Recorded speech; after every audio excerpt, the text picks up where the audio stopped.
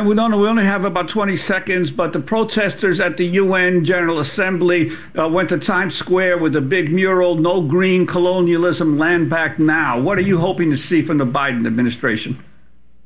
Well, we want the Tamarack mine stopped, as well as the mine out in Nevada, Thacker Pass, but they're looking at trading our sacred Sandy Lake, where our people died by the hundreds, our sacred lake for a Tesla mine.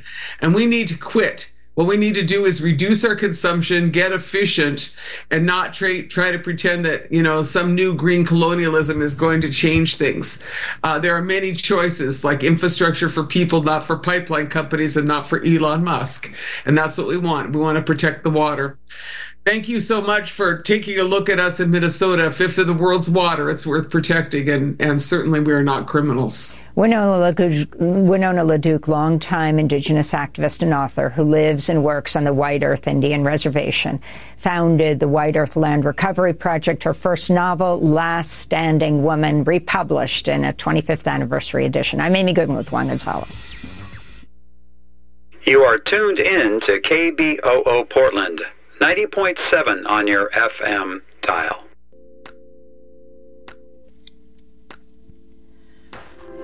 KBOO Community Radio holds open meetings concerning the operations and programming of KBOO in accordance with requirements of the Communications Act of 1934 and certification requirements of the Corporation for Public Broadcasting.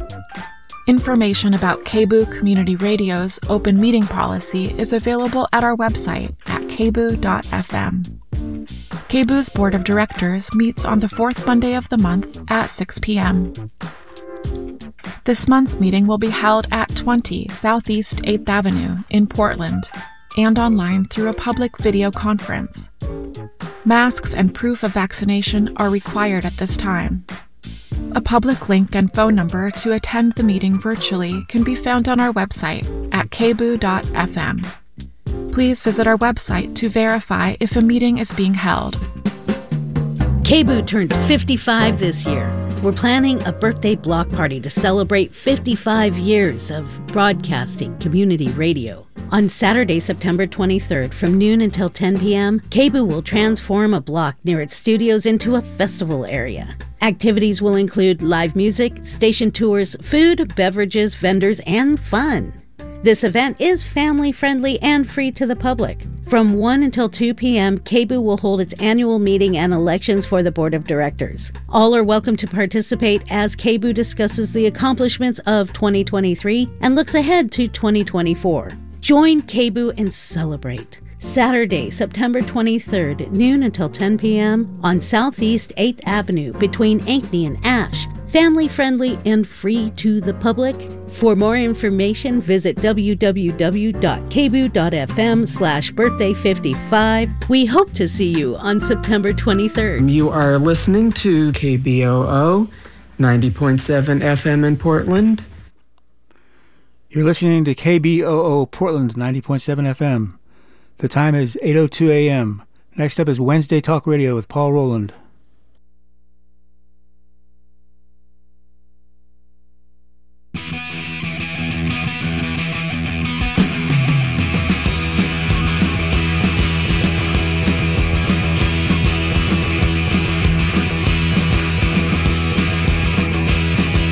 Yankee,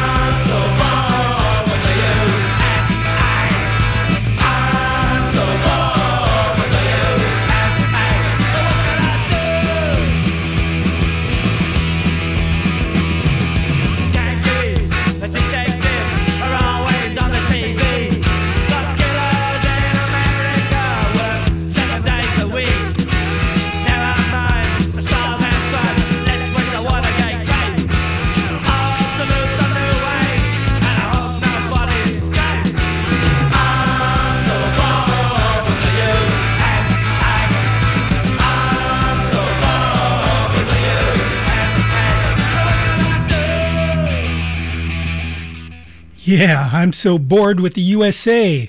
But what can I do, they ask. What can we do with this so out of control behemoth for so long?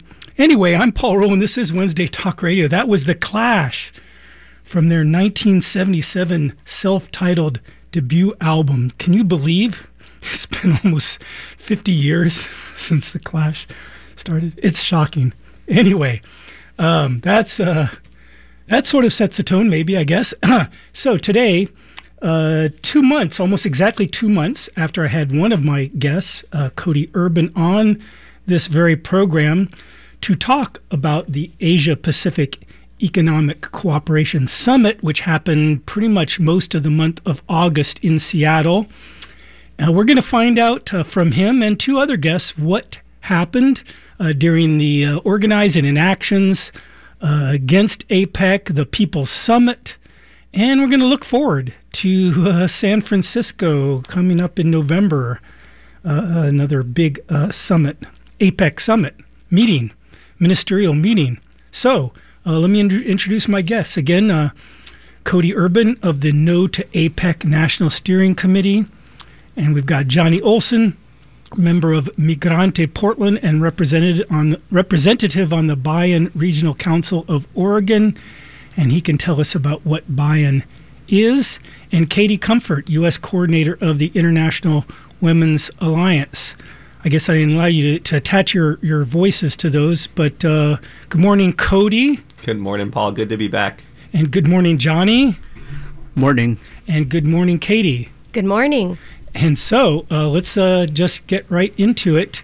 Cody, talk a little bit about, once again, explain what the heck is this APEC, this very benign sounding organization, and why are we all up in arms against them? So benign. First of all, it's wild to think that it was almost 2 months, like you said, since I was last on here talking about it. I feel like so much has happened since then, but also when we were up in Seattle, it was like things were moving so quickly because these almost benign, like you're saying, sounding meetings of government officials and business leaders, it seems so boring when you think about it. But in reality, so many significant decisions are made so fast that impact all of our lives that we have no say in.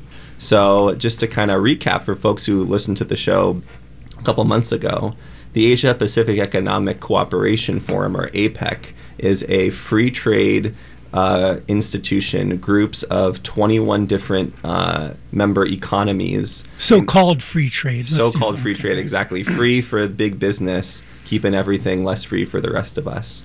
And it was formed in 1989, and every year it meets to work to establish different kind of laws. It seems even more benign because these decisions that are made at APEC are non-binding. It's not quite like the World Trade Organization or WTO that folks shut down in 1999 in Seattle, where all decisions are binding that governments have to take up. In APEC, it seemed more like just a conversation. We meet. It's almost like a business club where people, quote unquote, share best practices. If you go to APEC's website, that's all they talk about.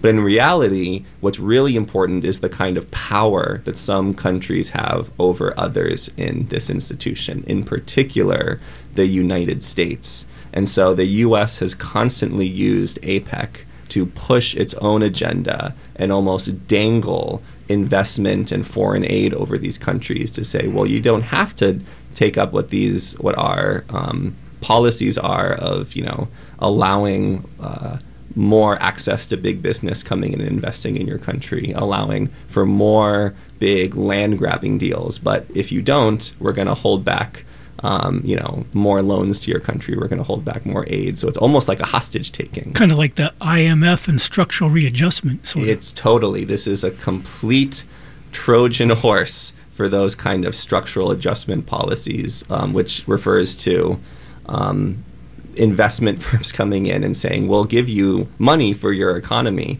but only if you privatize your industries, which gives the people actually less control over it. So those of us in Portland join people in Seattle, and actually people from all over the country, and even a few from other countries of the world, where we had our People's Summit against APEC. This was on July 29th. The first day that the APEC ministerial meetings happened in Seattle, we held our first day of actions against them. And so it started with our People's Summit at the University of Washington, where we had, throughout the day, just over 400 people came through this. We had speakers from all over. We had our keynote speaker was Eni Lastari of the International Migrants Alliance, which was one of the organizations that took part in planning this. The coalition of organizations that planned all these activities was the Pacific Northwest People Over Profit Coalition.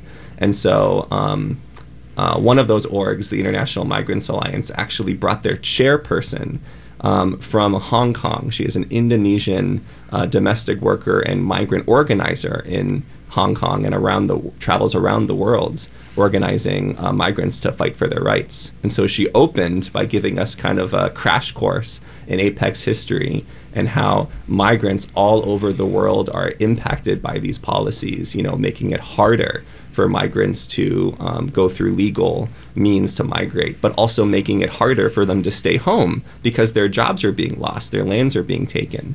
But the most important thing, and I heard this from so many people who came through, is the most important thing she said is that without migrant workers, capitalism would not exist. I want to emphasize that again. Without migrant workers, capitalism and our world, business as usual as we know it, would not exist because they carry the economy on their backs. If you think about it, slavery was the most perverse form of migrant labor.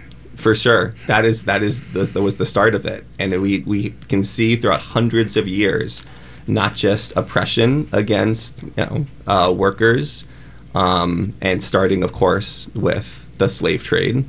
But we see even starting from then, too, from slave rebellions all the hundreds of years, you see migrants and workers struggle against their oppressors and exploiters. And that's the theme that carried us throughout this People's Summit.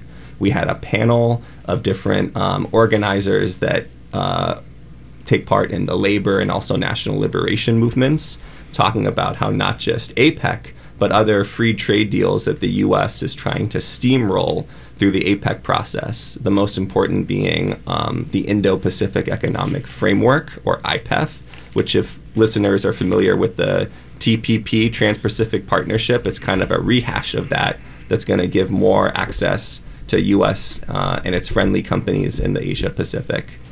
So this panel talked all about how the people that they organize from their communities are not going to benefit from these deals, and what they'll benefit for is a new kind of system to fight for. So, well, we can get more into that for sure, and maybe just before we go to Johnny and talk about what he has his part in the organizing and the actions. So you felt it basically was I don't know, you can say successful, but you felt it was a positive experience, that it built some movement there? It definitely did, and here's what might be the good transition leading into Johnny, because what I'll finish by saying here is that this first day of workshops, of discussions, of movement building, talking about getting us all on the same page about what APEC is, what so-called free trade is, and how we can fight back. It led us into our second day, which was a mass mobilization, a giant gathering in a park with, again, organizations from Portland, Seattle, and others around the world. And then we had a nearly 500-person march through the streets of Seattle. We marched up to the doors of the Seattle Convention Center where the APEC meeting was finishing. We actually had a makeshift stage that we had set up behind their chartered bus. So they were waiting to go back to their hotel, and we forced them to stay there watching us, listening to us. And we even sent a delegation of trade union leaders with a petition signed of thousands of workers saying, we don't want IPEF. We don't want the APEC deals here. Will you listen to us? And they went to attempt to deliver it to the APEC ministers who were right there, and the police blocked them. So we tried to ask them nicely, They didn't listen, and so we came to their door. We forced them to listen, and then we went back, and then we determined throughout this whole month of August, when the APEC ministers would be meeting, we would be taking every opportunity possible to hold actions to disrupt where we could and just make our voices heard. And that's where I think Johnny's leadership in one of those actions really shines strong. Well, before you get into the details of that, John, just talk about what Migrante Portland is and what Bayan is. So Migrante Portland is Filipino migrant workers organization, and connected to that, it's also part of Bayan, which is an alliance of a bunch of different sectors of Philippine society. So that you have different organizations representing youth, workers, women, teachers, government workers, indigenous people, peasants as well in the Philippines, farmers and farm workers. So it's all that to say is that's what we call it's a multi-sectoral alliance and really uplifting the needs and issues and really pushing for all those different sectors to fight against basically the and fight for change in the Philippines. But yeah, I think basically broadly what we stand for is national democracy in the Philippines. National meaning free from U.S. imperialism and foreign businesses trying to interfere and exploit the Philippines for its natural resources and cheap labor. And then democratic meaning, because with those foreign business interests also comes a consequence of landlessness for farmers, peasants, and indigenous people alike.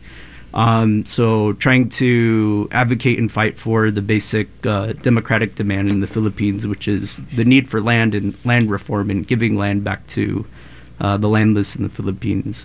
And of course, there's a large Philippine community in Portland, all up and down the West Coast and other places in the United States, because exactly of the kind of policies that you're fighting against, right? Yeah, so it leads to a huge forced migration Filipinos overseas. So Philippines has a population of around 110 million people, and about 10 to 11 million of those live overseas. Wow. Yeah. And it's because of that problem with landlessness and exploitation of the Philippines. And I do want to ask you, it just occurred to me that to me the Philippines, not on the radar of a lot of people. I actually happened to live there for 5 years when I was young, but that's another story that we won't get into today. But so I'm always kind of keyed into it, and it just seems to have had a kind of a continuity of real ferment, real social ferment. Whereas maybe more than some other, obviously, Vietnam had a very strong movement in other countries. But anyway, there seems to be a strong continuity, and that sort of seems to carry over to the United States and other places where there are Filipino communities. But before we go back into that, talk about your role in organizing for what happened in Seattle and what you all did there. Yeah, so for Bayan Oregon and Bayan Seattle, we came together and along with folks from Pacific Northwest People Over Profit Coalition, we really focused and honed in on the energy ministerial meetings. And so these are energy ministers from different countries, different politicians and business folks, really it sounds nice because a lot of what they say is pushing for green energy, create a resilient, sustainable future for all, reducing carbon emissions, zero carbon pollution, environmentally friendly. But some of the biggest backers of APEC are corporations like Exxon, Chevron, and Boeing. And how can you say you're focusing on green energy and clean energy when you have some of the largest dirty energy producers backing what you do? Well, one little hand does that, but one huge hand does the rest. Yeah. So that's what they were meeting about, and in particular, so for buy-in, we were really trying to highlight this greenwashing of sustainable energy and what that means, particularly for the Philippines, but also just for people all over the Asia Pacific and all over the world, because these decisions that they make here at the APEC meetings have global implications. So one of the big things that we were speaking out against was one of the solutions to addressing reducing carbon emissions was the push for nuclear energy. And in particular, the Nuclear Energy Corporation that's really trying to, study and investigate the Philippines as a potential place to invest is NuScale Corporation, which is actually based here in Portland, and they also have help from OSU, or Oregon State University down in Corvallis, with some of the research for their project, in particular small modular reactors, which I'll refer to as SMRs just to abbreviate. But yeah, so a big push for small modular reactor development in the Philippines. And it was all part of Marcos Jr., who's the current president of the Philippines. This was all negotiated and discussed going back to May 2023, when he met with Biden to really firm up the relations between the U.S. and the Philippines. And part of that is signing on to IPEF, which is the Indo-Pacific Economic Framework. And part of that agreement of IPEF is discussions around energy.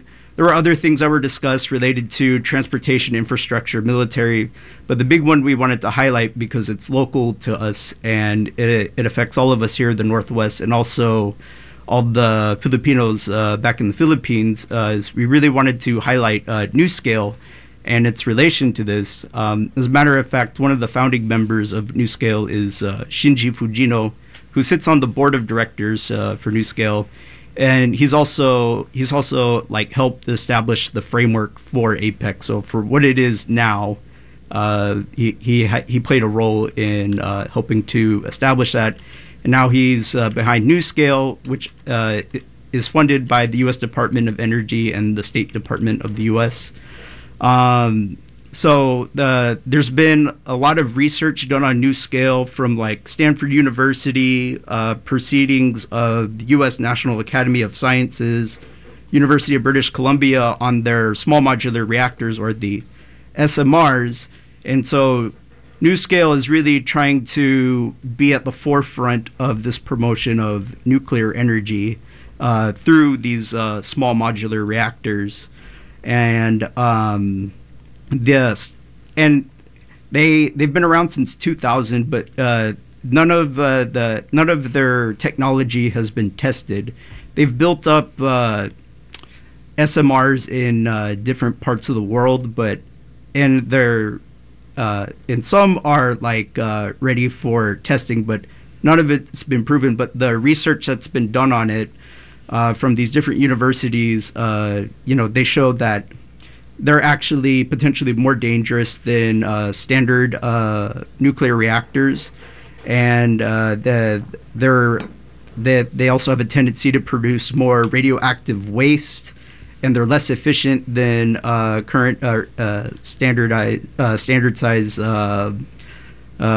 nuclear reactors. The other thing too is so it's just less efficient, produces more radioactive waste. And then less energy efficient. Now, is that because of like economies of scale, the size? I imagine the inefficiency. Yeah, I think from what I understand, it's like it just for its size and what it produces, it's just much more wasteful and actually not a very efficient energy source. And some of the studies done in the Philippines and also through some of these different universities pointed out like the just how expensive it is too.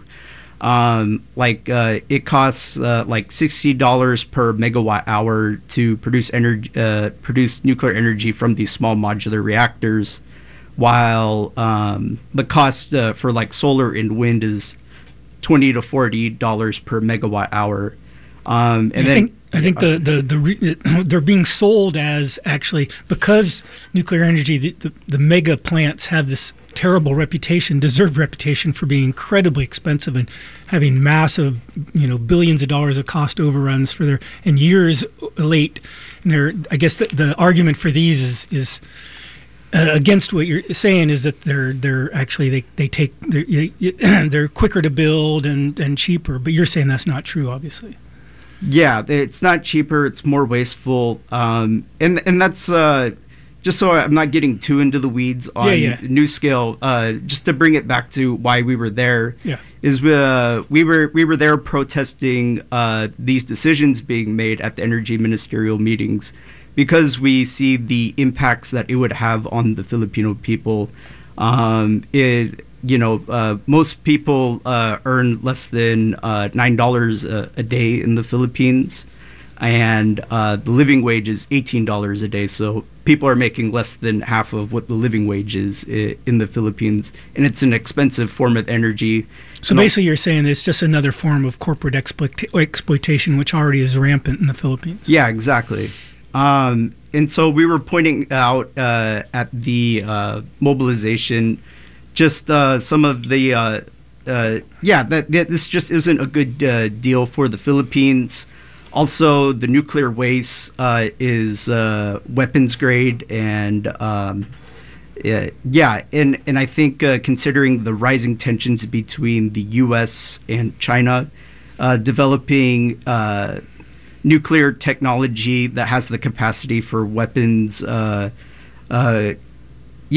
capacity to produce nuclear weapons, and considering the tensions between China and the U.S. and the proximity of the Philippines to China, it's concerning, because it's basically putting us in the middle of that rising conflict and potential war between China and the U.S. Let me just put a bracket on. We'll get back to you in a few minutes. We're about halfway through the program. This is Wednesday Talk Radio.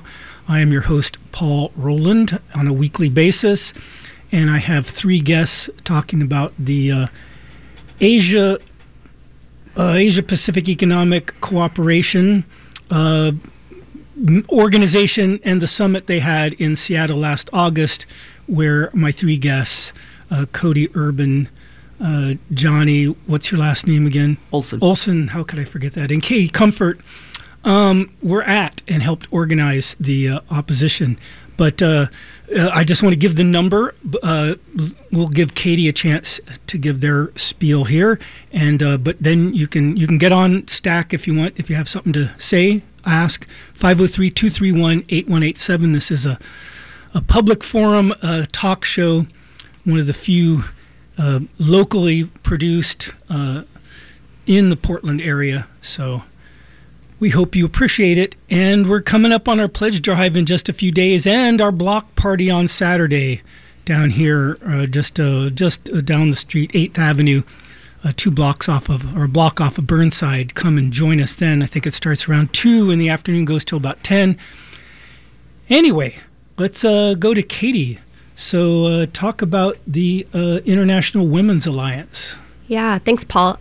So the International Women's Alliance was founded in 2010. We're a global alliance of grassroots women's organizations, institutions, networks, coalitions, who understand that women are a key part of the overall anti-imperialist struggle. And so our two main campaigns for the last 13 years have been Women Against War, recognizing that military violence and war and militarized conflict are the number one perpetrator of violence against women and the cause of like cultural violence and everything as well. And then most recently, we also launched our Women Over Profit campaign, recognizing the impact of global capitalist exploitation against women being the reason why women don't have equality in society, and that it's really a class issue for a majority of women around the world. So maybe give an idea of who some of the member organizations are. Yeah, for sure. So we currently have two major global regions. One is Europe, where we have about 12 to 15 members, and the other one is the Asia Pacific region, where we have 30 to 40 members, a lot in the Philippines, Indonesia, Malaysia, India, Pakistan, really all throughout the Asian subcontinent.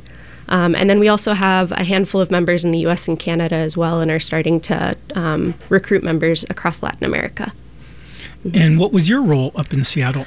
Yes. So as part of APEC's ministerial meetings in Seattle, they always kind of have one ministerial group that meets for a longer period of time. And so it was the Policy Partnership on Women in the Economy that was meeting for 5 days up in Seattle.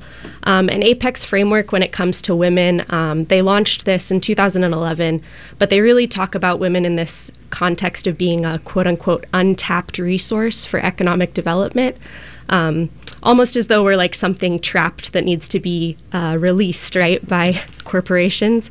But like Cody said earlier, it really follows the trend of being a Trojan horse. So there's all these incredible platitudes about in the next 5 to 10 years, APEC will help bring women into full equality in society through these initiatives.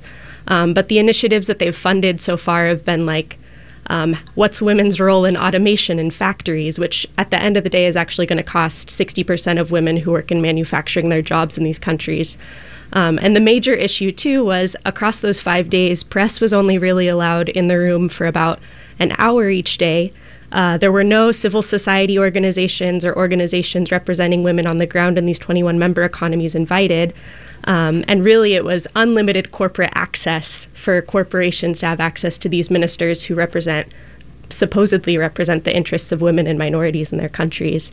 So on one hand, during these meetings, you have Biden's Gender Policy Council, headed by Jen Klein, who has a background in the State Department. She was led under Secretary Clinton, a pretty big supporter of war and violence against women, who's leading this Gender Policy Council, talking about how the U.S. is this shining example of women's rights, even though under Biden, I don't think I need to reiterate the issues that women and gender minorities have faced in this country in the last 2 to 3 years, right? Loss of abortion, all these bills, really limiting our rights. Well, you can't peg that on Biden. But. Right. I mean, yeah, but the administration in a lot of ways hasn't done what it said it was setting out to do in terms of bringing women into equality in this country.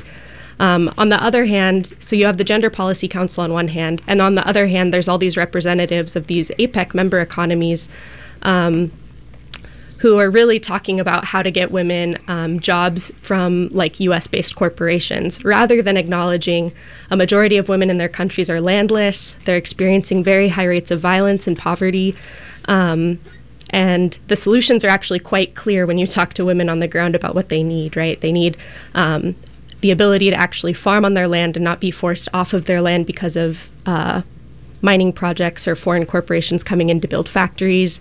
They need to be able to access resources to provide for their families, and they need to have reliable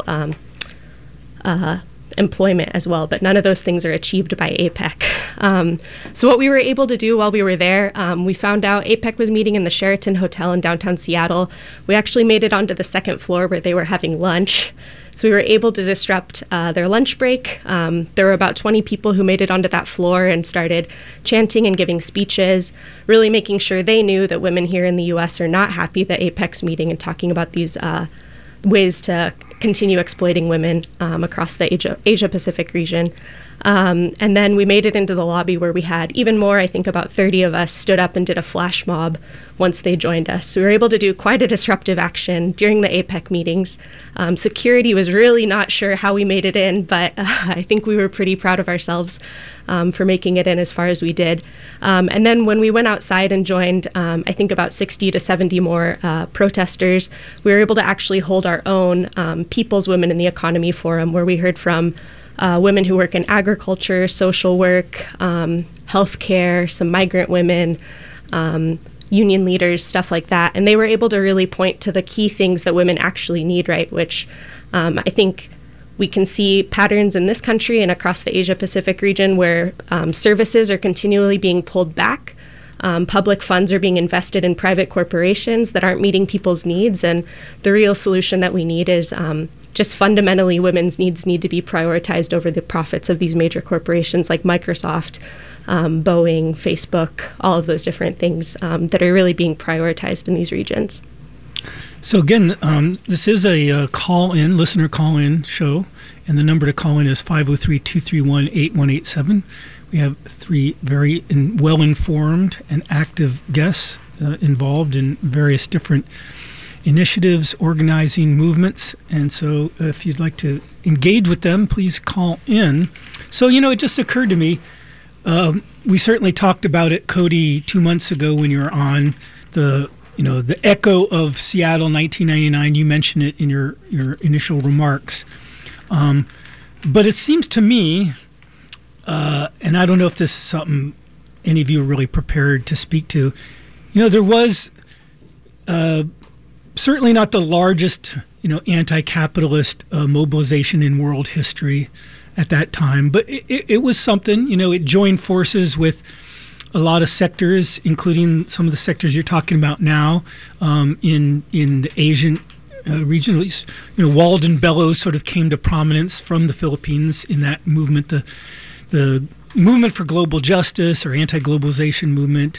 It connected up with the anti-sweatshop movement, a lot of different areas, the sort of the global environmental movement. Certainly in movements that I was involved with, environmental movements, forest protection was a big part of that. And, it achieved certainly some public visibility because of the shutdown, that one day there, and, just all the tear gas flying and all the brutalizing by the police and the subsequent, issues around police brutality that came out, et cetera, et cetera. So it gave a lot of visibility, but of course we know that 9/11 sort of blew a lot of that out of the water, took a lot of the steam, in addition to other factors. But just seems, I guess, a long way of saying it seems like the corporate forces have only retrenched since, and it's just sort of the whole idea of being anti-capitalist, although it's coming back now, certainly after 2008, with Bernie Sanders, there definitely seems to be more of a ability to talk about anti-capitalism and socialism, and now, with the auto workers strike. So, I don't know, maybe we are coming back around, but it seems like we had a long period where the corporate forces were really able to totally gain the upper hand, or am I wrong about that? I think the best way to summarize the trend you're talking about is that, at least how it impacts us now, is that labor organizers, anti-globalization organizers were faced with a lot of big challenges in how the world is changing and how the world has changed so much since 1999. 1999, during the 90s, that decade after the end of the Cold War, when it seemed like capitalism was announcing its victory, and people weren't ready to have that. There was massive movements against that culminated in the Battle of Seattle. And I think because the World Trade Organization, which was formed in the mid-90s with its kind of trophy free trade deal, NAFTA, North American Free Trade Agreement, that this was changing the game. This was really the first kind of shot of the free trade behemoth that you're talking about at the beginning of this, Paul. And so neoliberalism, as they call it. Exactly. And so I think that there was this shock that pushed so many people, in particular in the U.S., against this. Because the one thing I'll also say is that while we're seeing some dips in the movement in the U.S., the movement has not gone away throughout the rest of the world. In fact, APEC, wherever it has gone, has been protested in every country and was even shut down in 2019 in Chile. People fought back and actually got it canceled. So I think in the U.S., after the 90s, after the Battle of Seattle. And of course, 9/11, and therefore the beginning of the War on Terror, played this big role of cementing in the American mind, if you are an activist, you are a terrorist. This fear of terrorism that spread everywhere throughout our country and still stays with us today. I mean, every single president, from Bush, Obama, Trump, and Biden, has had a kind of different flavor of counterterrorism program. And of course, in Atlanta, they labeled the anti-cop city a domestic terrorist, for crying out loud. And what's so wild about that is that the specific counterterrorism of the Biden administration that came out with January 6th very much in our mind. It says, if you read the strategy for countering domestic terrorism by the White House, it specifically says this is the first counterterrorism program to ever target white nationalists because of how much white nationalists came out and supported Trump. But what is it doing in practice? Atlanta and Stop Cop City is the perfect example of how these talks by, liberal sounding governments about fighting white nationalism, it's targeting one of the most broadest anti-racist movements in our country today and charging people with terrorism. There's organizers in Tampa, Florida, the Tampa 5, if folks look that up, students who are fighting back against Ron DeSantis' education policies. They were just holding a protest, and the police tackled them, and then they got charged with assaulting officers, and now they're facing 5 to 10 years in prison just for protesting. So I think that this war on terror machine created this psy-war in the U.S. to try to kill organizing. And then at the same time, we see different kind of social realities coming out, like social media, which it makes it easier for people to relate online, less encouraging to get out into the streets and see people. So I think that as organizers, we're contending with a lot of these issues. But at the same time, 1999 was at a time of crisis. At the 2008, just before Occupy Wall Street, that was a major time of crisis. And then we saw a similar battles of Seattle at different parts of the country in Occupy. And that died down too. I think, but each of these movements carried with it memories and legacies and strategies and tactics that we've been using all since. I think that this year we're seeing, another crisis has been, really picking up these last couple years. And with this new election coming around the bend, this is going to be one of the most significant elections, I think, in U.S. history, not just because of the level of crisis economically we find ourselves in, but this massive war drive that the U.S. is pushing us to against China and other countries. These free trade deals are a sign of military rivalry. And what our movement against APEC has done, it hasn't looked as big as Battle of Seattle, but it is getting ready to kind of take up the torch at this, I think, a new level of upsurge in people's movements. Well, that we desperately need. And, I think a lot of people are really encouraged by the auto workers movement here. And some of the rhetoric has really, really surprised me, I guess. I don't know. It seems like there's a level of really open anti-capitalist rhetoric amongst some of the leaders and organizers.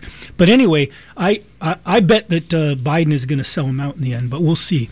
Anyway, let's get back to Johnny Olson again with Migrante Portland and Bayan.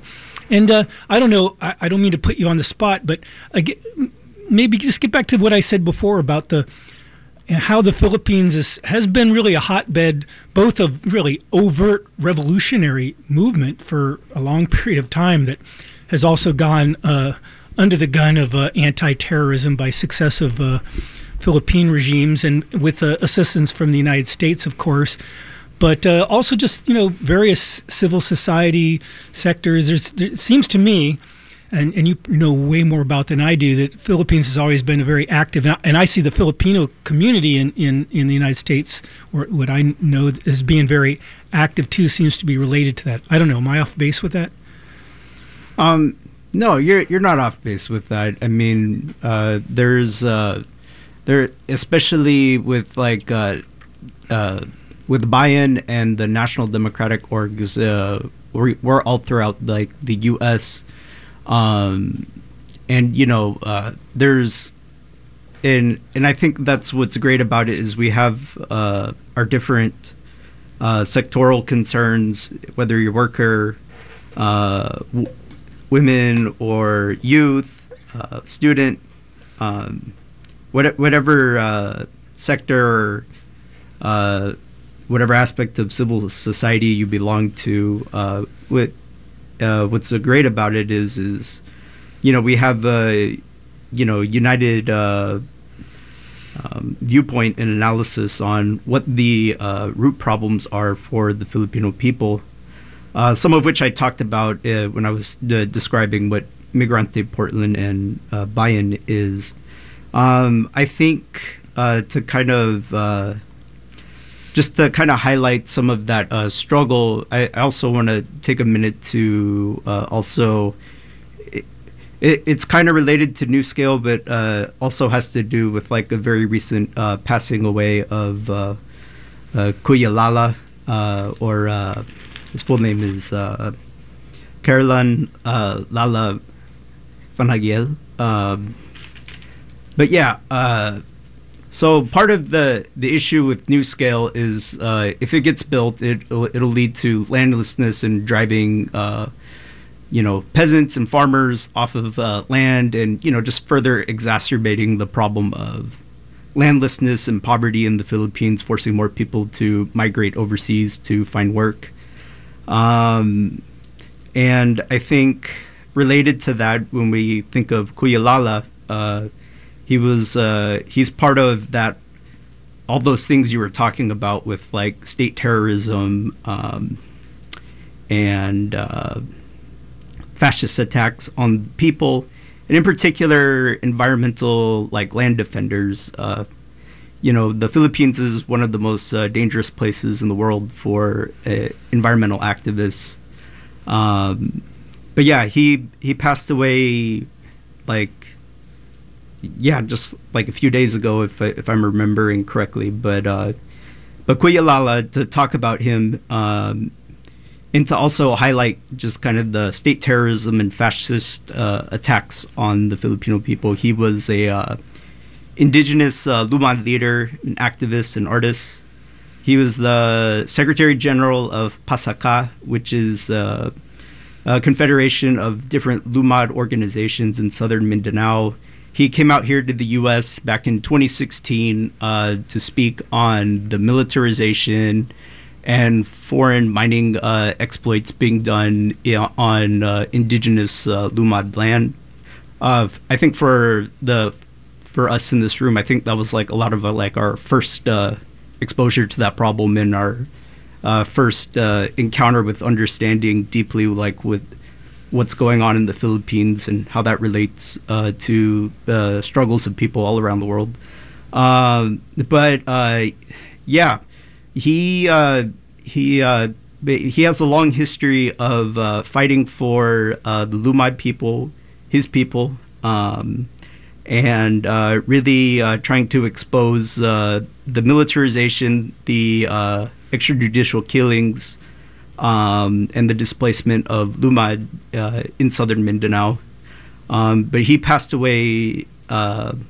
He died in an encounter between the New People's Army and the Armed Forces of the Philippines. Because the conditions are so terrible in the Philippines, it's actually led to different groups of people taking up arms. You have the government of the Republic of the Philippines and the Armed Forces of the Philippines fighting with the New People's Army and the Communist Party of the Philippines. You also have, I think it's, I hope I'm getting the acronym right, but I think the Moro Islamic Liberation Front, that's also been fighting for its own self-determination and autonomy from the Philippine state as well. But a lot of these issues are driven by the conditions of the Philippines, the foreign exploitation, the extraction of natural resources, these corporations taking advantage of cheap labor, and the funding of like the armed forces of the Philippines through, well, in particular, it's called the Joint United States Military Advisory Group, that also directly funds the AFP and the Philippine National Police, and using U.S. tax dollars to fund harassment, displacement, and the extrajudicial killings of people like Kuya Lala. And it's true that Kuya Lala was actually on this program? Kuya Lala spoke. I believe you interviewed him back in 2016 when he came here to the United States. That's really shocking. And but if you do actually want to, you can actually find that on our archives if you want to find out more about that particular aspect of what they're talking about. The Lumad being the indigenous people there of Mindanao, right? Yeah. So, that really got to me. I remember him, and he was, I believe he actually performed a song on this program, if I'm not mistaken. A really wonderful person. If you met him, you would see he never stopped smiling. He never stopped laughing. And I think the important thing that Johnny is pointing to is that it's something about Kuya Lala and many organizers throughout the Philippines and around the world, especially in the global south, is, to build a broad movement against these neoliberal forces we're talking about around APEC. You need to see what the root causes of all people's suffering is. And Kuya Lala, defended and fought for people who were holding protests, who were holding land occupations of, peasants' land that they've been kicked off of by landlords, and even, acknowledging that the people that Johnny are talking about who take up arms, he would say it over and over again, even with that bright smile on his face, hating the conflict, but acknowledging that it's really, if you don't like the conflict, you got to fight back against the imperialist interests, and saying that you have to, no matter what, support people who are fighting for their liberation. And you can do that in the streets, you can do that in the countryside, and we all have to link together. That was the message we all got from him. Well, we're coming down to the last about 8 minutes of the program. We have not had any callers yet. So if you out there have just been dying to join in the conversation, I urge you to do it pretty much right now. Otherwise, it'll be too late. 503-231-8187. 503-231-8187 is the number to call. And once again, I'll just put a plug in. You've probably heard it.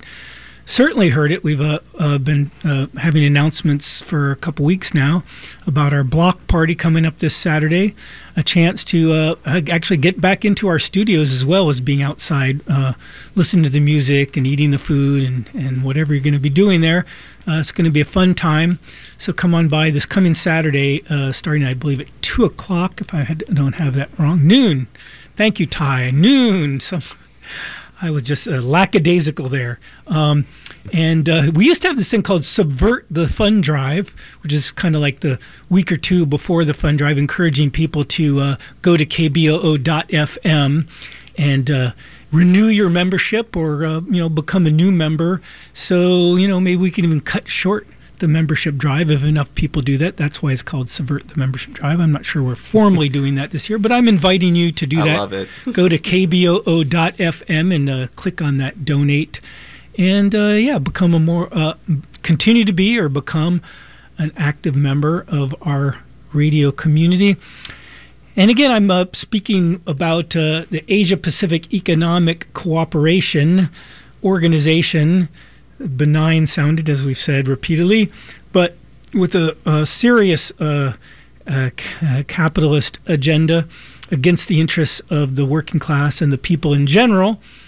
And we're talking about it with Cody Urban and Johnny Olson and Katie Comfort. So, Katie, I noticed that you actually gave a closing keynote there at the People's Summit. That's a big thing. Well, you probably already talked about what you talked about. Was there anything specific that you remember from that? Yeah, I think really emphasizing what I did in what I just recapped, but just APEC as a free trade organization, talking about women as an untapped resource, really uses women as a smokescreen in pushing corporate interests, and also subjects women to intense violence. It really connected back to what had been happening through the whole day in the workshops and the keynote speaker at the beginning, showing that capitalism actually relies on that exploitation of women. But the other really important thing that we wanted to emphasize in that closing keynote was that the fight against APEC continues, right? So the reason why EWA has really taken up this campaign against APEC is knowing a majority of our membership are in countries that are impacted by these decisions. There are women on the ground who are regularly fighting back and organizing against the decisions made by groups like APEC. But that we also have continued opportunities this year to actually fight back. So if you missed out in Seattle, there's going to be another summit and protest during the APEC leaders meeting down in San Francisco. And that one is a bit different than what was happening in Seattle because it's actually the global leaders, like the presidents and quote unquote elected officials of these countries who are going to be in San Francisco to really kind of wrap up the year-long meetings that APEC's been holding here in the U.S. So we had a small local coalition between Oregon and Washington that planned everything up in Seattle, and we actually have an international coalition now, the No to APEC coalition, that's formed planning the actions that'll be happening in San Francisco November 11th and 12th. And if folks want to find out more, we do have a link tree, and I'll have Cody give a little bit more information on that. But before he does, yes, we do actually have a caller. I just want to say, so the San Francisco Chronicle had a headline saying, San Francisco is frantically preparing to host its biggest international event since 1945. Is the city ready? And is the city ready for what's going to happen? Absolutely. Okay. So, but let's go to, we do have Janet online. So give us your quick question or comment. I just want to say what a compelling discussion you're having. I was fortunate that I inherited a teepee up here in Mount Hood, and I got it all set up for like 4 years. But the fact that this Cop City thing is coming down, and all the people, and so many people in the world that are speaking out about social justice and all these topics that you're talking about are getting slammed big time, that it's really so important to rise up and put our fists up and speak out like this. So I really appreciate these endeavors. Thank you so much. All right. Well, great to hear you get good reception up there in your teepee. All right. So let's, Cody, maybe you could round it out since we only got a few minutes left. Sure thing. What we've said this entire time from the start of our Pacific Northwest People Over Profit campaign all the way till now going to San Francisco is wherever APEC goes, the people fight back.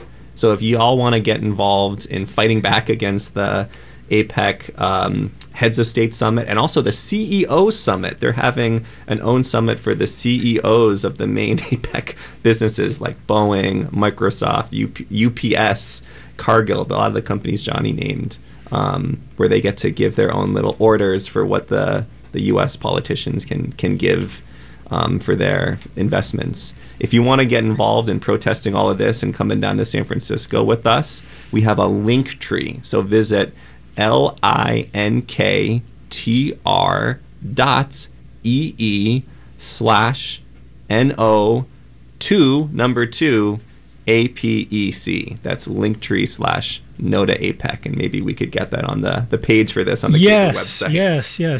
We probably could have done that before, but we can certainly do that after. So anybody, Johnny, any final thoughts? Putting you on the spot again. Oh, yeah. I think, thank you for giving us a opportunity to talk about these issues related to APEC. You know, this is, I know for me, I talked a lot about the Philippines specifically, but really, going to the mobilization and the summit, and then looking forward to November. It's really inspiring being with a group of people, a large group of people that see the need for systemic change all throughout the world, and see big picture the needs of people struggling just to make it day to day. While like for me, my focus is the Philippines, really it's for everyone, for everyone who's like struggling or toiling, and so it was. So thank you for having us on here to talk about these things. And Marcos Jr. will be at the APEC summit, so definitely you can expect some Filipinos to be present there. We'll be raising our voices and doing what we can to address the issues that he's just further worsening for the Philippines. Son of the infamous dictator Ferdinand Marcos. That's right. Yes.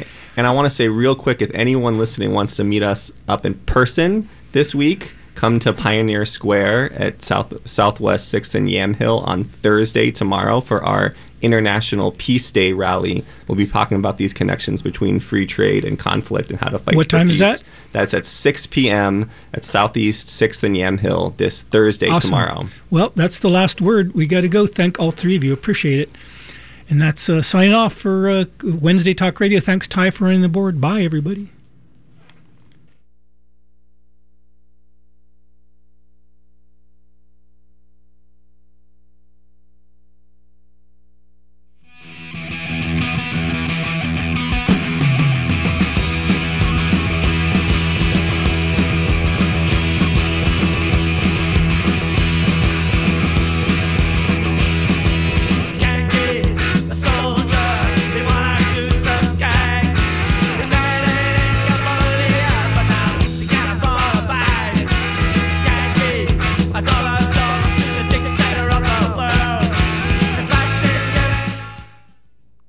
You are tuned to listener-supported community radio, KBOO Portland.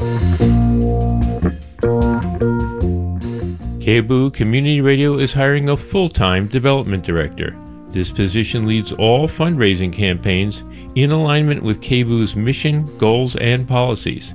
The development director works closely with management and staff to identify funding priorities and create major donor campaigns, capital campaigns, and grant writing. More info can be found at kboo.fm/hiring. We will begin reviewing applications on August 7th, and the position will remain open until filled. KBOO is an equal opportunity employer.